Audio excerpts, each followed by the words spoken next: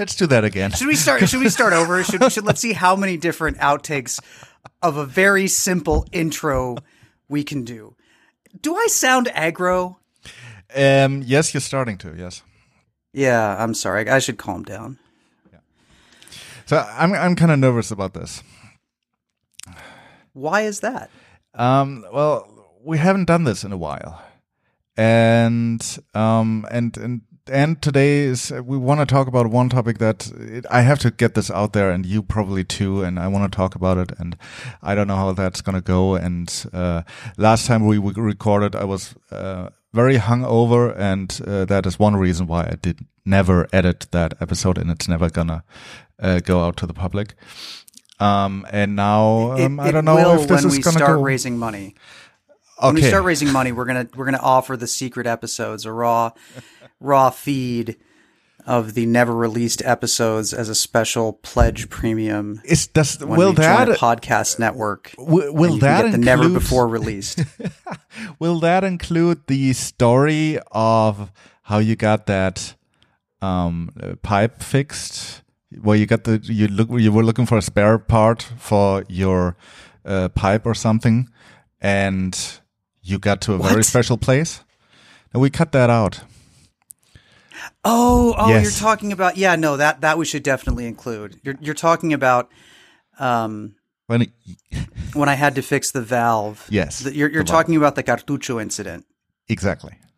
Yeah, the Cartucho incident. Yeah, we will definitely include the Cartucho incident in the very special members-only edition of Several Ways to Live with your with your donation of blah, blah, blah, blah, blah. But no, we are not shilling just yet, are we? No. Speaking of which, have you heard about Casper mattresses? We're not shilling yet. Although, hey, Casper, if someone from your marketing team is listening, we'd love to get in bed with you. I've seen my first Casper ad on Eurosport today. I don't watch German TV a lot, so every time I watch sports, I see commercials that are new to me. And today I saw a German Casper ad, and so they're doing that here. No, not yet. You mentioned the title of this podcast, and I've had at least one, maybe two or more people come to me and say that we have to change the title of the podcast because we're not in Mexico City anymore.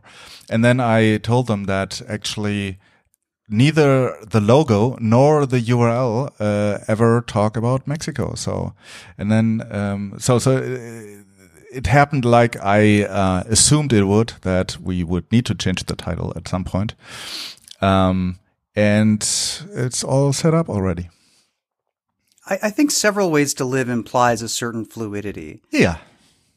And I also should point out that my apartment and most of my things are still in Mexico. That's true. I am getting rid of and acquiring more crap here in Grand Rapids, Michigan. Actually, I'm acquiring more crap personally and getting rid of most of my parents. Well, not most. It's a slow battle. There's a lot of stuff in the house that needs to get cleaned out. And here's a depressing thought for you. Reminding my parents of their own mortality through getting rid of all of the crap that they've collected over the years and trying to find a better place for it. That's a depressing thought.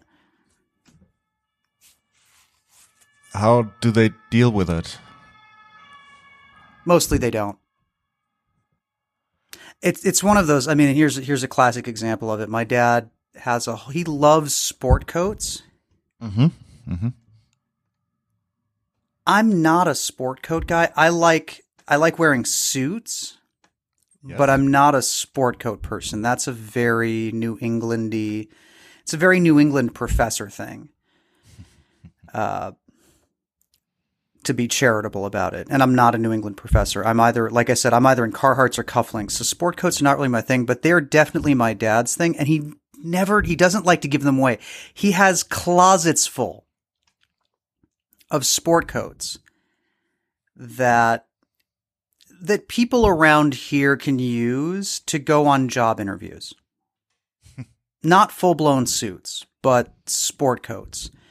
There are certain examples where people could not really afford to have a well-tailored suit, but they can go to the thrift store and they can get a sport coat and pants or wear khakis or something, a shirt. They can do something so that they're dressy, just short of a full-blown suit. He has closets full of them. Half of them, probably more than half of them, don't even fit him anymore, but he can't get rid of them. And I understand that. He has an emotional attachment probably to, he probably wore that sport coat to something that he enjoyed back in his life. But my whole approach to life is that we have a limited amount of materials and resources on this planet, and those materials and resources should be used by people who can put them to good use. You put them back out into the world. And that's my thing. Yeah, so there's that, and then there's also furniture that they don't want to get rid of. And there's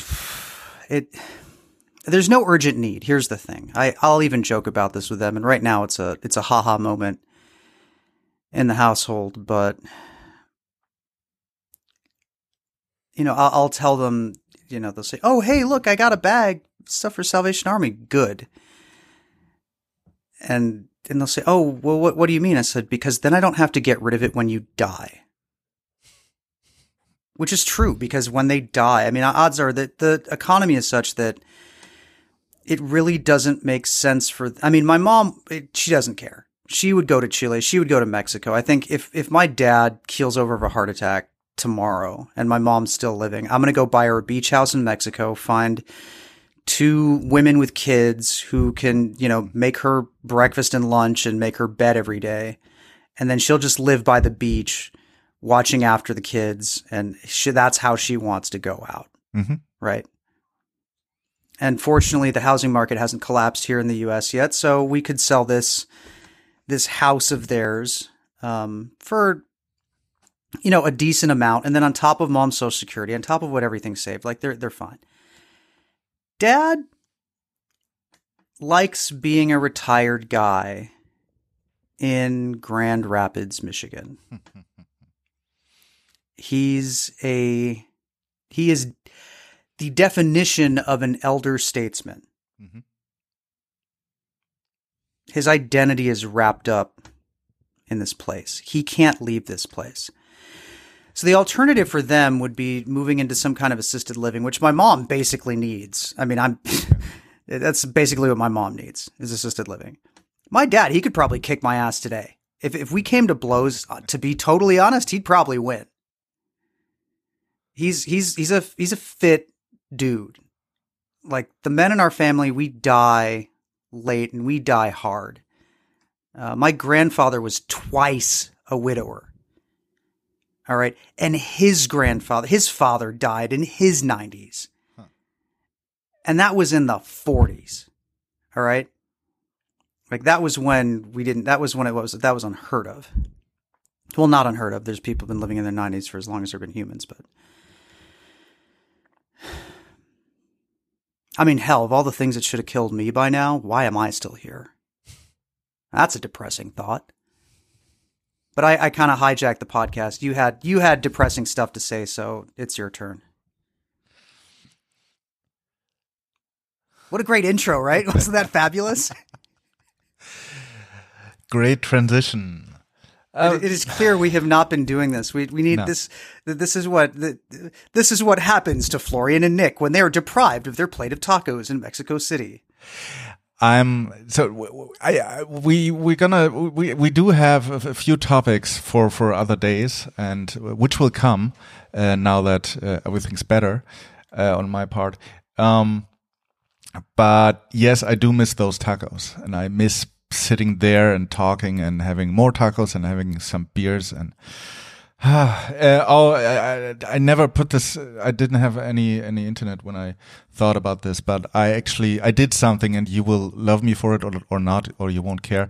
I put lemon juice, so the Mexican lemon juice, into a German beer, and it tasted better. Wait, what? Like a Hefeweizen or what? No, regular beer, regular Helles, and it was better because of it. It was a burrito place.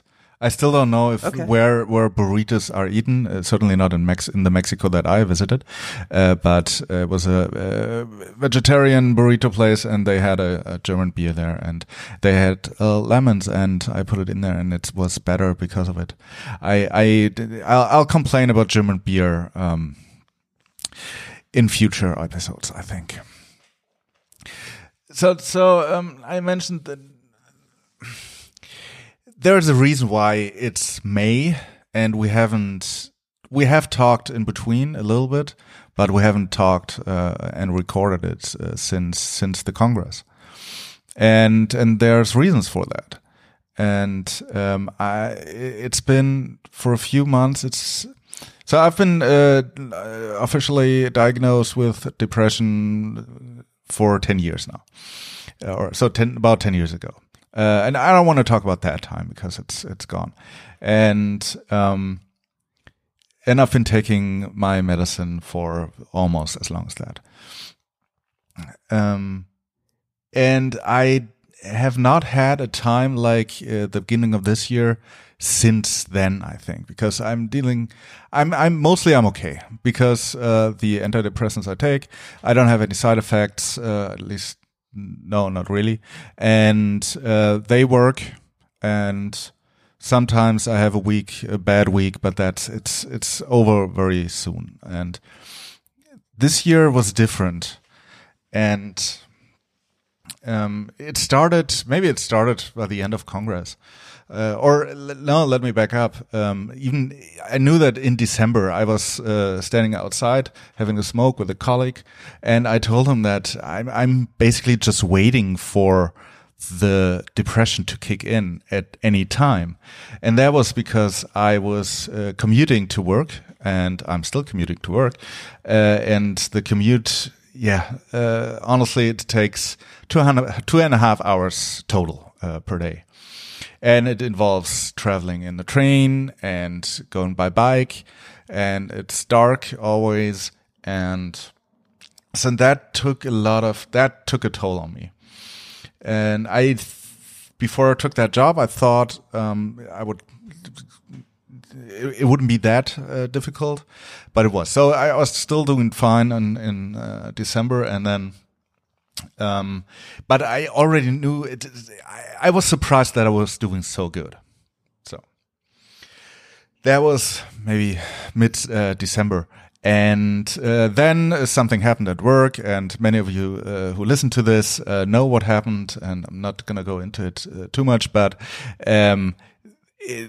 the mood afterwards, or starting by the end of December in our team, was really bad, and for good reasons. And somehow all the effort I put into the job wasn't worth it anymore. And I didn't notice it at first, but it certainly got downhill. And I don't know how to describe it except for describing some of the symptoms that I hadn't known before either.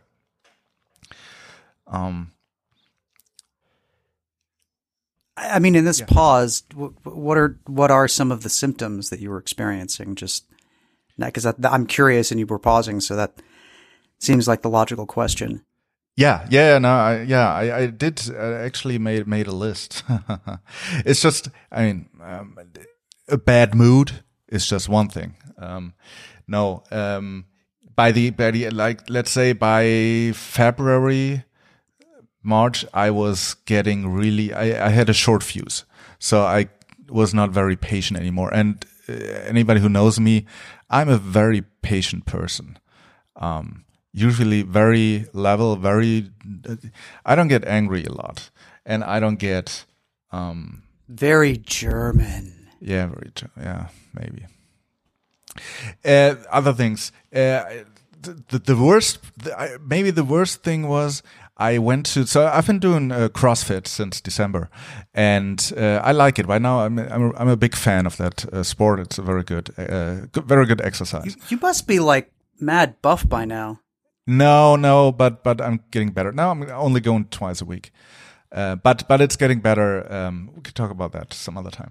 But it happened actually. So there were a few incidents. One time I take the train, and when I go to the box, so what box is the gym where CrossFit happens. I take the local train, and then it's faster than going to the main station. And one day I felt, well, I should go and exercise, but I don't want to, but in a way that I don't want to, that it's not just in German, it's the Schweinehund. Yeah. So the unwillingness to exercise and do what's good for you. So I. Pig dog? Yes. All right. Yes, that is the literal translation. And I just didn't leave the train and went to the main station and went home. Another time, I actually went into the box. I started the exercise and I got through half of the workout, and then I just stopped. I couldn't keep going.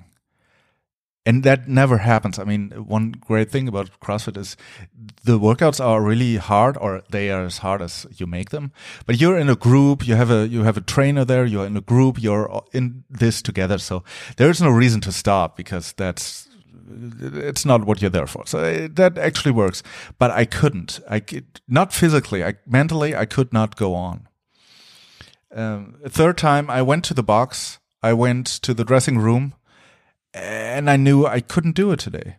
There was I don't know how to describe it. Probably can't describe it, but I couldn't, and I left. I can't be the first person to have made this observation, but isn't CrossFit just basically monetized boot camp? Yeah, could be. But, well, this has nothing to do with CrossFit. Just to make that clear, it's got nothing to do with CrossFit. No. I understand. I understand. And it's it's nice. It's nice people, and you work out together. That is the main reason. And the exercises you do are very, very sensible. It's a very good very good training for everyone. Yeah. You don't get bulky. It's not just running, and you get fit. So I like that a lot. But so that's the sport part. I know that feeling, that especially when you go running, sometimes I have that, and I've had that in the past years, where I go out the door, I'm in my running gear, I start running, and after 50 meters I stop, I go back, because I can't.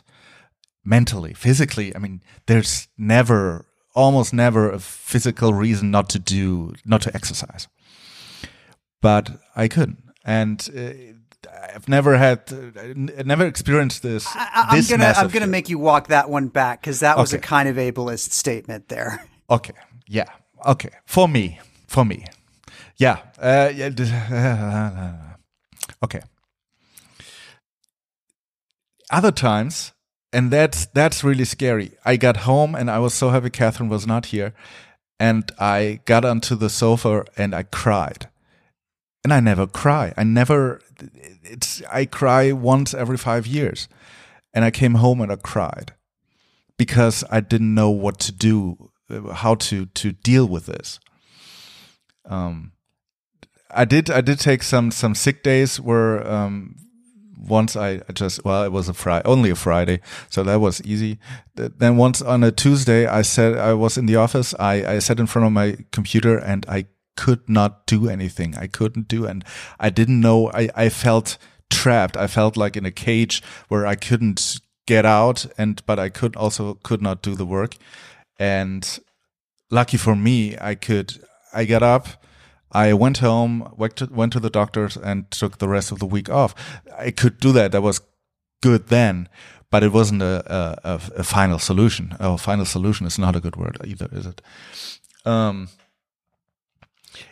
So these are just some of these things that happened to me, and then I knew this is worse than it had been in a long time. And I'm not saying this is the worst that anybody's ever had. Anything, I don't know. This is so hard to compare, and I try not to. You knew you were in a danger zone. Yes. With your depression. Yes. And worst thing was that I didn't know how to get out because, well, I do have to go to work, and so first thing that I did was making my days even stricter. So I knew when I had to go to bed, and when to get up and prepare in the evening for the morning, and then take the same train every day and try to do it that way.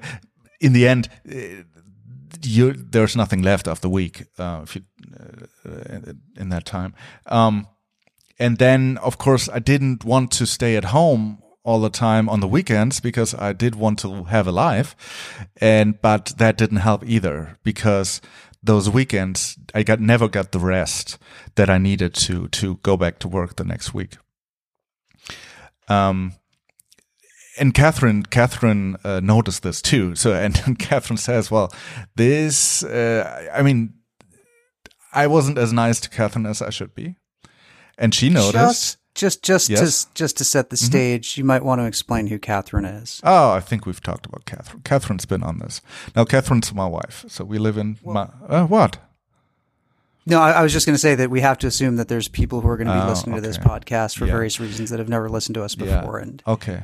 Yeah, you don't do that. Start with the Mexico episodes. So, and I knew I couldn't, I tried to figure out what I could do. And, I didn't want to go to my doctor every few weeks to get a week off because I couldn't deal with it anymore because it's not sensible. In February, I had so I handed in my letter of resignation in February. That's a whole other story by itself.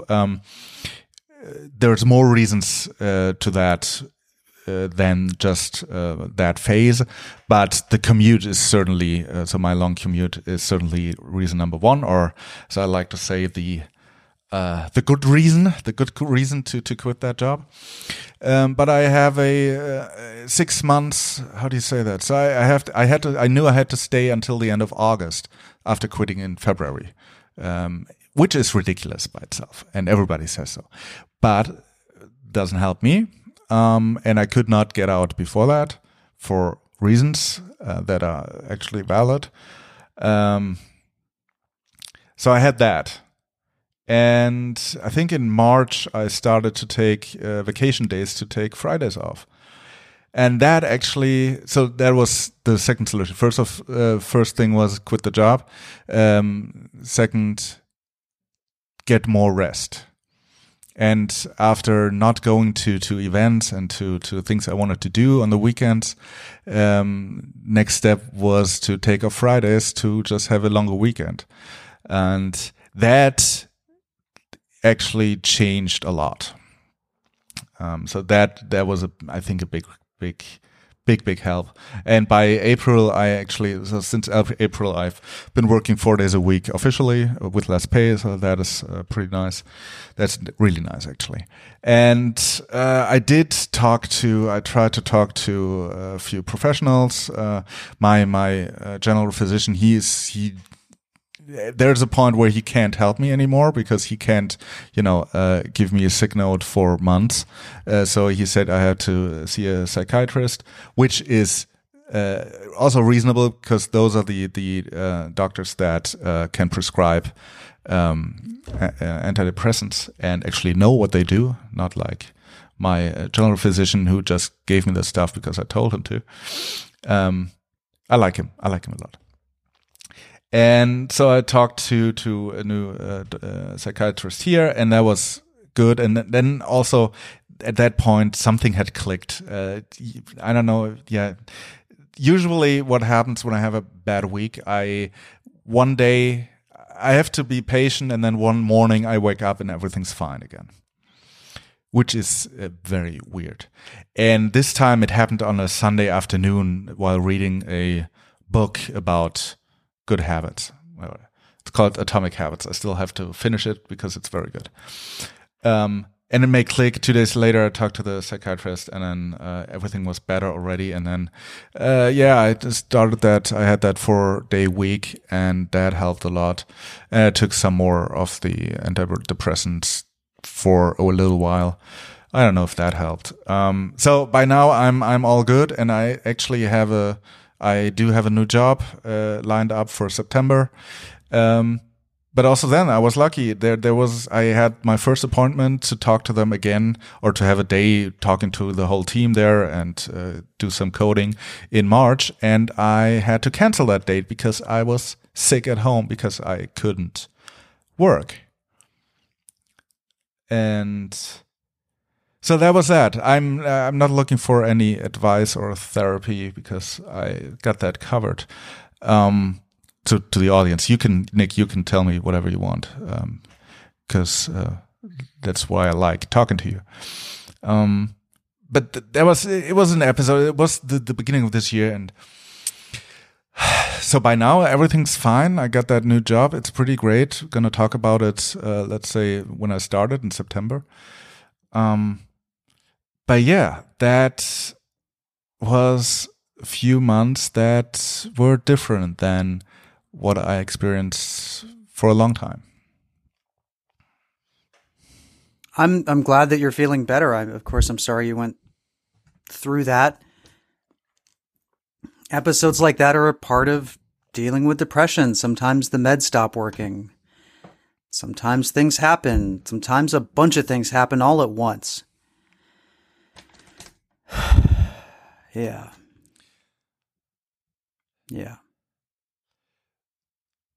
But I'm glad you're better. I'm glad we're recording. It's great to hear your voice. It's great to be recording another episode for the 5 people on Mastodon that enjoy. I shouldn't say that. I think we are slowly accumulating more and more followers. When I showed people still downloading this thing, I know you should.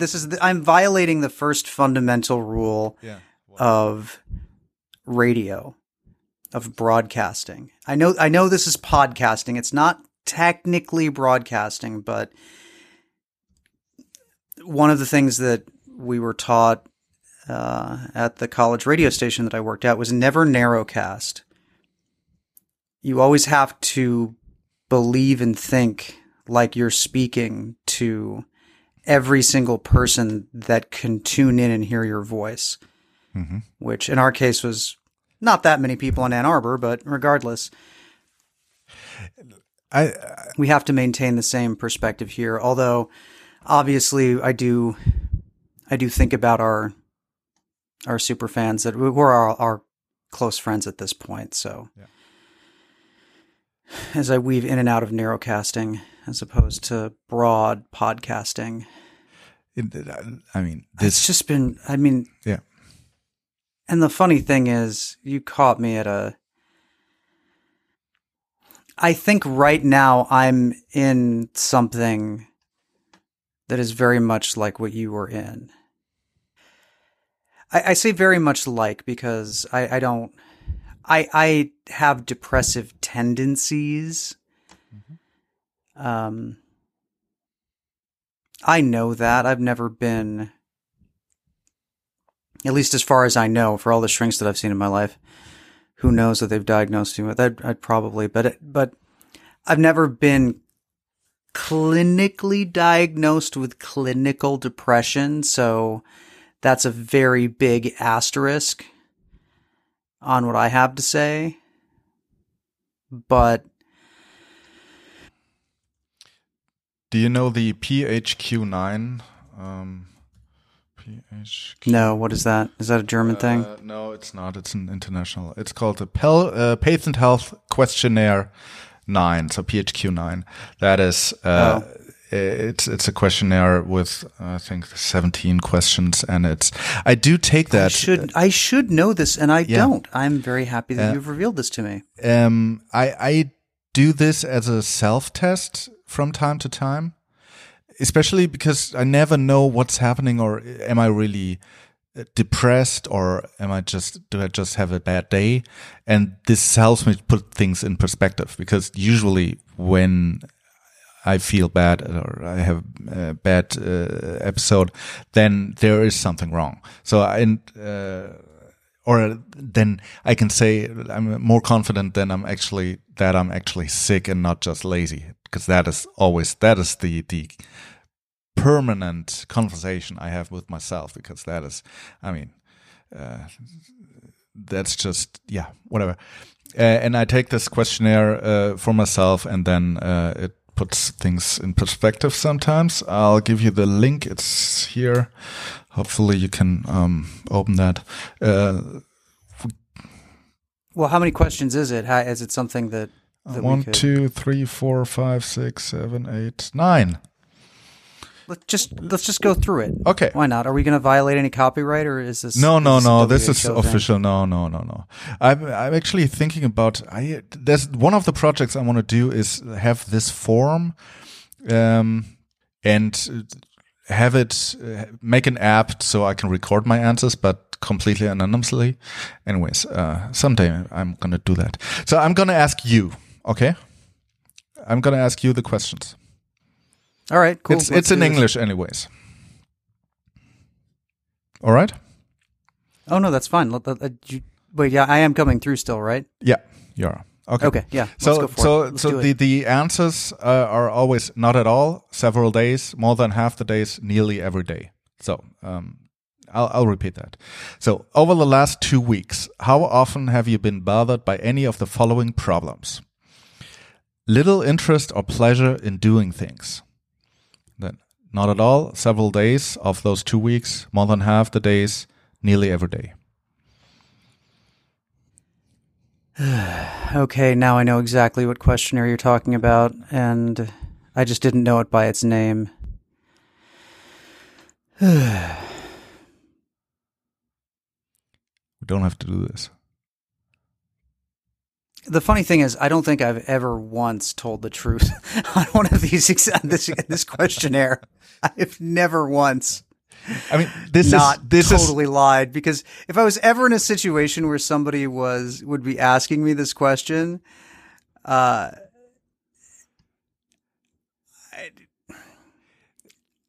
it's not made for self-diagnosis. So what we're doing here is not what it's for. No, I mean, obviously not, but I had a very nice weekend. I had a really great, really amazing weekend. It's a retreat with Burners Without Borders. And here's the thing. When I'm doing something, when I'm out in the field, when I'm engaged, I'm at my best, at my happiness. I might not be performing always at the top, but that's really when I'm at my happiest. In normal life, in normal everyday activities, I was doing really well during tax season. I'll have to say that when we had a bunch of different, we'd have taxes roll in, we'd be doing other things like that. When I'm in my element, when I'm actively helping somebody or actively doing something that has a purpose, that's the thing. Helping people maybe save a little bit of money on their taxes, or helping people out of a situation, or giving people some clarity, or calming people down, or helping. I'm always going. The day that I do not take pleasure in helping other people, no matter how frustrating they are. And that's the thing, is that half of the people that you end up helping in your life, maybe not half, maybe that's a little bit too much, but a substantial number of the people that you help are not going to be very good at at asking for that help or taking that help. And they're going to be very annoying to help. But that doesn't matter, because you have to help them anyway. You have to get them as far along the solution path as you possibly can. The day I don't take enjoyment in that is the day I will commit myself to the loony bin. There are a lot of times when I'll go out and I'll have a cup of coffee and I'll know the brand, the roastery, the roast profile, the ranch it was from, the time of year it was harvested, the roast batch date, the grind. I will know all of those things. And every step of the way of making that coffee is usually a very enjoyable thing for me. And there are some days when I go through the motions of it and I think, why bother? What's the point? It's just coffee. It's just caffeine. It's just because you have a chemical predisposition to this liquid that you need to get about your day, to roll into your office so that you can wait for something to happen. And then there are times where, like what happened this weekend, usually I can cheer myself up. Usually I can find joy and meaning by searching really hard for it. And I know all of this is a conscious decision. I know that I have to decide to be happy. Nobody's going to make me happy. Nothing's going to make me happy. That there are inputs and there are actions and they're just the general condition of existence. And I know what I'm predisposed to and I know what I'm not predisposed to. And I'm not predisposed to be a very happy person. But maybe that's a good thing. Maybe that's why I help others. Maybe that's why I seek out opportunities to be of service. Maybe that's a component of that. So I go away and I have this weekend and I didn't even really want to go. What happened is that a friend of mine, a very, very old friend of mine, one of my oldest friends, wanted me to go to this event. And it's a gathering. It was the Burners Without Borders Summit at Fly Ranch in the Black Rock Desert at Burning Man. And I haven't. Yeah, they, of course, as we've chronicled before, maybe we didn't chronicle it with Burners Without Borders, but they supplied Brigada 23. And it was an event where I didn't know, nobody really knew what was going to happen at this event. It was just gathering people that had all of these different experiences together at a property owned by Burning Man, not too far away from where they hold Burning Man in the desert. But it's a grassy, it's a scrub grass area that's near a geyser. So there's water there. I wanted one.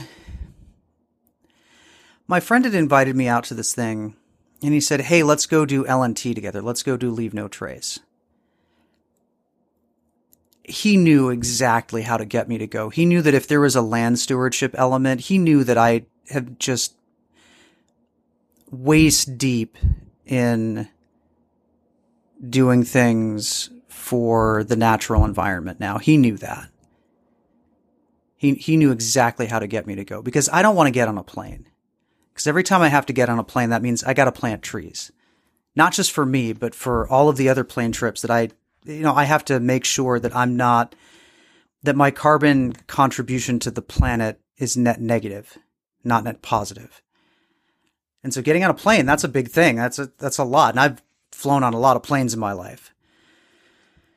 I mean, it's another reason why I'm not going to the camp, why I'm going to sail the next time I go to Europe. And, every time I take these trips or I do these things, I make a very careful calculation of, is it worth it or isn't it? And so in this case, my friend had tilted all of these things so that it did.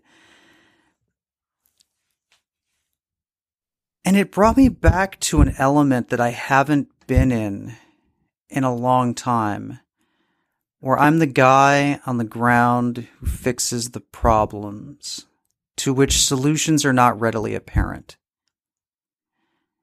Pretty much everything when it comes to taxes, like, oh, I didn't pay my taxes. All right, cool. Let's fill out the form, send it in, and then request a, payment plan. It's for basically any tax problem that comes up, there's some kind of solution. And we know what it is. And it's very rare that I will come across something that I don't know about, to the point where if you talk to me 2 sentences, I know what the letter number from the IRS that you got was. Oh, 8962. Okay, that's letter 12C. You're going to have to send in that and a 1095A. Like I just know this. Oh, you got an 1198E e-file rejection. Okay, well that means you have to fix your 1116 because that was, I could go on and on and on. Yeah. But to give you a quick story, so I roll up to the event at the scheduled time because I'm not going to show up early in case they're not ready for us. And I get there, and we actually ended up hurrying a little bit more than I wanted to. And they say, hey, we need some rebar. And you basically rebar our gigantic tent stakes for really big tents. And normally when people at a burner event ask for rebar, they're looking for 2 or 3 200 centimeter sections, okay. Basically. No, I'm sorry. They're looking for 20 centimeters. They're looking for 2 or 3 20 centimeter long pieces. Okay. Yeah, I misspoke there. I'm sorry. They wanted 20 centimeter sections of the thickest of a very large gauge. And I'm like, oh, all right. Now they tried to get them from Reno, which is your ultimate thing. That's the next major city where you can acquire various different things like that. But everybody had already left for Reno. Everybody's already en route. So I'm like, all right, cool. This is a problem that doesn't have an immediate solution. So I drive back into Gerlach and I go to the bar and I'm just sitting there. I had meant to go back to the bar to meet up with some friends for lunch, the one Bruno's in Gerlach. And I'm sitting there kind of loudly and theatrically explaining my problem, performing a little bit for the other people at the bar, knowing that there's probably somebody at the bar that's got 2 sticks. Those are the long 10-foot sections, or like 3 meters long sections. And we know that you like to perform. Yes, we know that you are very well aware of that. I do a lot less performing now. I have to really be, because I can't perform here. Here I'm my father's son. Here I'm a local accountant. I'm just a small town local accountant. My father's a very big personality in this town, and they drop my name, and it's pretty much, there's only 2 FARs. There's a lawyer and a doctor, and they're both retired, and the lawyer's dead. So I'm the doctor's son. That's what it is. That's what I signed up for when I came here. I knew that. So you're in the bar. So I'm in the bar, and guy who later introduced himself as Farmer John is like, I got 2 sticks. Wait right here. He runs out of the bar, walks out of the bar. I'm like, okay. And then he comes back maybe 10 minutes later through the back door from the bar, and he's like, come out here. He's like, oh, hey, here are your 2 sticks. How are you going to get them out there? And I said, I don't know. How are we going to get these 2 sticks out here? And then I have to also tell you one thing. There's a guy, Willie. He runs Gerlach. And Farmer John is like, oh, I know somebody who can cut them. And this guy walks into the bar, and he's like, yeah, go talk to that guy. And so I run over and I say, hey, could you cut some rebar for me? I'm doing a Burners Without Borders thing. He says, do you need it done right now? And I said, no, I can wait a couple hours. Because I could. There wasn't really much of an alternative. He said, all right, cool. I'll get back to you later. That was Willie. That was a guy I had been doing business with for the better part of a decade, and I had never actually met. He sold the container that I fell off of when I broke my back. He stored trailers for me. He moved stuff on Playa for me. Basically, anytime I needed something, and sometimes when he needed me, oddly enough, I'd be there for him. Never actually physically met the man until that moment. He had no idea who I was, and I had no idea who he was. And I asked Farmer John, who is that guy? He's like, that's Willie. I was like, that's Willie?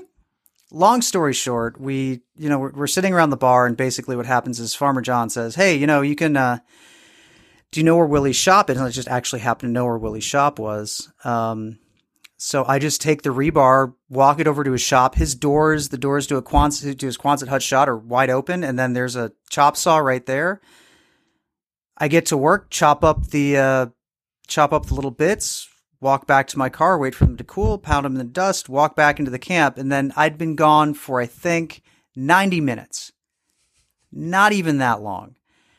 And here's this guy, and this is a classic. This is such a classic brand moment for me. Random guy who people may or may not have heard of is asked for, and I just asked, do you guys need anything? It's like, hey, do you have any rebar? And they asked me that question not thinking that I would be able to help them out with this. And then I show up 90 minutes later with a bunch of rebar, and they're like, what? Who are you? Excuse me? It was a problem with no clear solution, and somehow I stumbled into a solution, and I love doing that. That's me in my element. And I proceeded to do that for basically the rest of the weekend. Now, had I anticipated a lot of different things? Yes. Did I prepare a lot for this weekend? Yes. Did I over-resource for this weekend? Yes. Was I definitely prepared not only to do the things that I promised them I would do, but a lot more so that the event was a success and that everything ran well? Yes. Part theatrical, part logistical. And eventually, it took a morning eventually for people to just start asking me to do things. And then I was the responsible guy. Now, granted, a lot of the people at this conference, they're normally the responsible person so that they can recognize who good people are. And they're like, okay, well, if he's taking care of it, then I don't have to take care of it. And so they could have a vacation. And that was fine. I also had I had two really great conversations that I don't normally get to have. I can't really talk to people here. No, I try, but it's... With here, you mean Grand Rapids? Grand Rapids, Michigan. Okay, yeah. And I don't mean that to disparage anybody here. People here have a different focus to their lives. The people who thrive and succeed here are the people who are good at moving along a prescribed path. You go to school, you get good grades, you go to college, you get a career, you go to work in that career, you get married, you have kids, you buy a house, you do all these things. I don't know. I knew that I was programmed to do that. And a lot of my life has been a constant tension between doing what I thought was better for humanity, doing what I thought was better for the planet, doing what I thought was better for my friends, for my people, for my tribe, for whoever. And yeah, I guess I just never made it to that. And so here I am. There's one person that I really, really, really amazingly connected with, and I think there would be much more joy in my life if I could talk to that person much more regularly. But at the same time, I admit this is a magical weekend where everybody was out of their element and nobody knew what to expect. And sometimes somebody that you think is somebody that, I mean, I don't know, man. I know what you mean. Like, I want to reach out. I want to go recreate. I want to go keep in contact and I want to keep talking. But at the same time, people go back to their own lives and their own things. And you don't want to give the wrong impression. I burn people out. I know that I burn people out. And what do you mean by that? Burning out people? I mean, when I connect with somebody, and for us, it's different. I mean, we live on different continents, and in Mexico, I wasn't doing this. In Mexico, we were much more. Like the other thing that I didn't even mention is that this was really my unrealistic expectation going into this weekend was that I'd be able to talk disaster recovery with people, and that I'd be able to process a lot of the things from the earthquake, and talk. There's a lot of things that happen in that time. I mean, I have my cheerful, happy little stories that I tell people when they say, "Oh, what was the earthquake like?" Oh, well, hey, here's this dumb thing that I did, and blah, blah, blah, blah, blah. And then I have the more serious stories where, I'll say, well, what was the most important thing you did? Well, it was, picking up a phone, telling people no, blah, blah, blah, blah, blah. And then there's stories that I want to forget, stories that I have forgotten, and stories I don't want to talk to around other people that don't have the same experience. I don't even want to give them breath into the world if I'm going to be giving them to people like, "Oh, I'm so sorry that happened to you. That sounds so awful. Oh my God, that's such a sad story." And I don't mean to disparage the sympathy of others. I think that kind of empathy is real. But there are certain kinds of stories that you tell around certain kinds of people where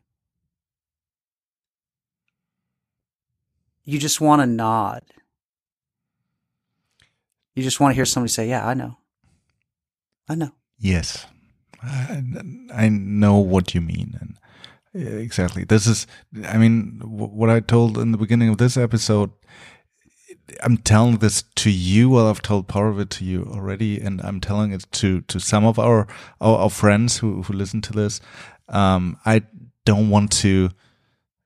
I'm not gonna put this out there, and talking to people who haven't experienced something like that, and maybe depression or a disaster or whatever. They can't understand, and that's okay. But so I just want to say I understand. It's not what okay. You mean. It's preferential. I hope nobody. I don't want anybody. No, it's better. These experiences. It's better to be oblivious most of the time.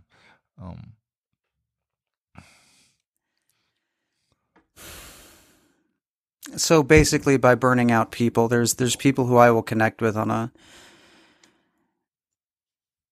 just a very odd, intimate level.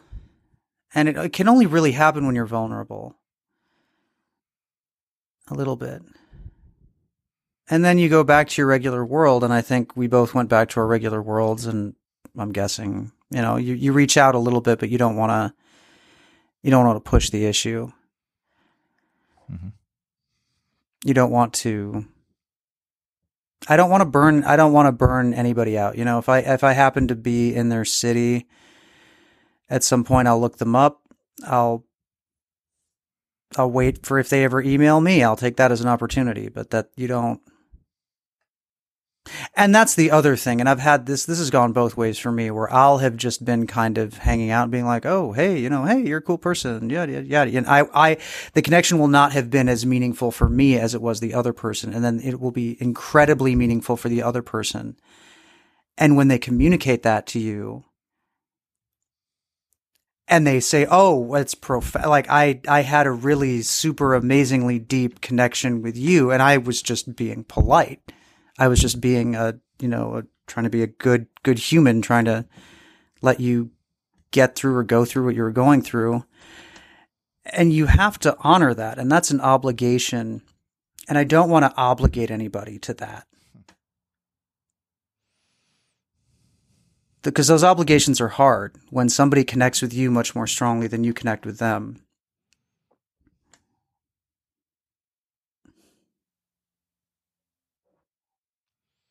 And when you have such a short shared experience together, like you and I, how long have we been recording this podcast at this point? 2 years, not even. Yeah, year exactly. Year and a half, and Right. and this is true. We have talked on air more than we have talked off air. I'm not even so sure about that. Maybe not after last Congress. I think, but in Mexico, it was true. Well, but here's the thing: is that we do have a shared trust and a shared history at this point, and the weird thing is that part of our shared trust and history is also very performative, and that we are both in the modes of thinking about producing a product, which is this podcast. And of course, we're both human, we're both empathetic, we both feel, and we both know and are there for each other. We're friends. We're close friends at this point. Do we live very close together? No, even when we lived in the same city, we didn't even live that close together. We had, you had your wife, you had your obligations. I had my stuff going on. We weren't in this, and we came together kind of randomly through, a lot of our mutual shared connections. Yeah, I don't know. I don't really know what more to add to that, but I enjoyed meeting this person. It was I don't know what's going to happen at this point with that.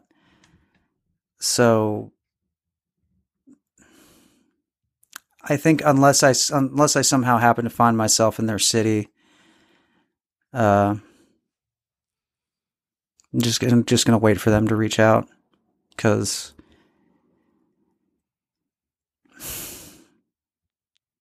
and then there's this whole other thing about that coming out of the weekend of we have to do something about this long crisis, this long disaster, this forever disaster, this thing that I've been preparing for since I came here, and that one of the reasons I came here was to start preparing for it. Are you referring to the world and climate? Yeah, I mean, okay. Because I thought we could talk about that another time. Okay, yeah, we'll talk about that. You're right. We should. Oh, how are we? Yeah. Yeah, we've been recording for. Should we start wrapping this up? For an hour. Yes, we should wrap this up with something positive or not. Actually, I don't care. It doesn't have to be positive. But yeah, we should wrap this up because I have to go to bed.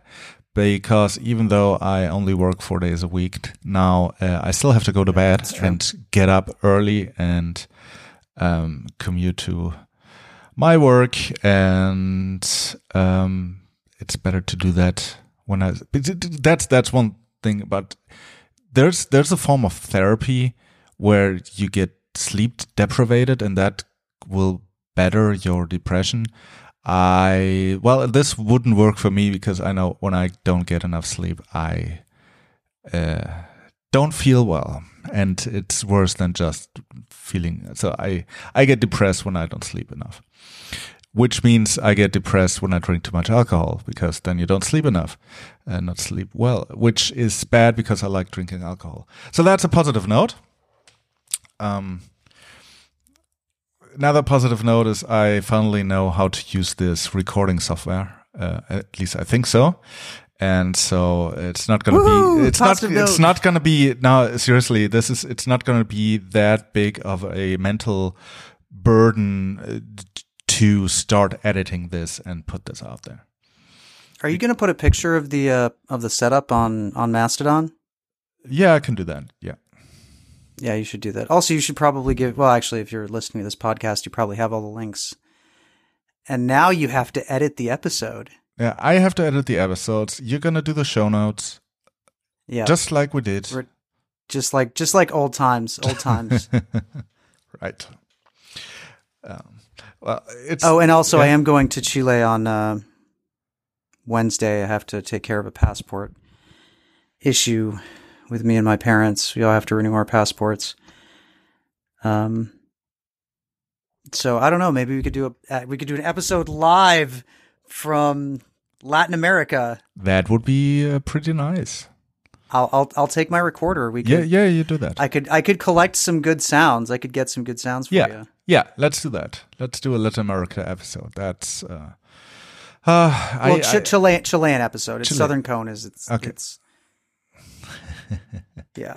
Yeah, So there's a happy note. There's the happy note that we were looking for. The next episode of Several Ways to Live coming soon, live from Santiago, Chile. All right. Well, have a good trip. There you go. And we talk again. Yep, thank you. And sleep well. You too. Bye.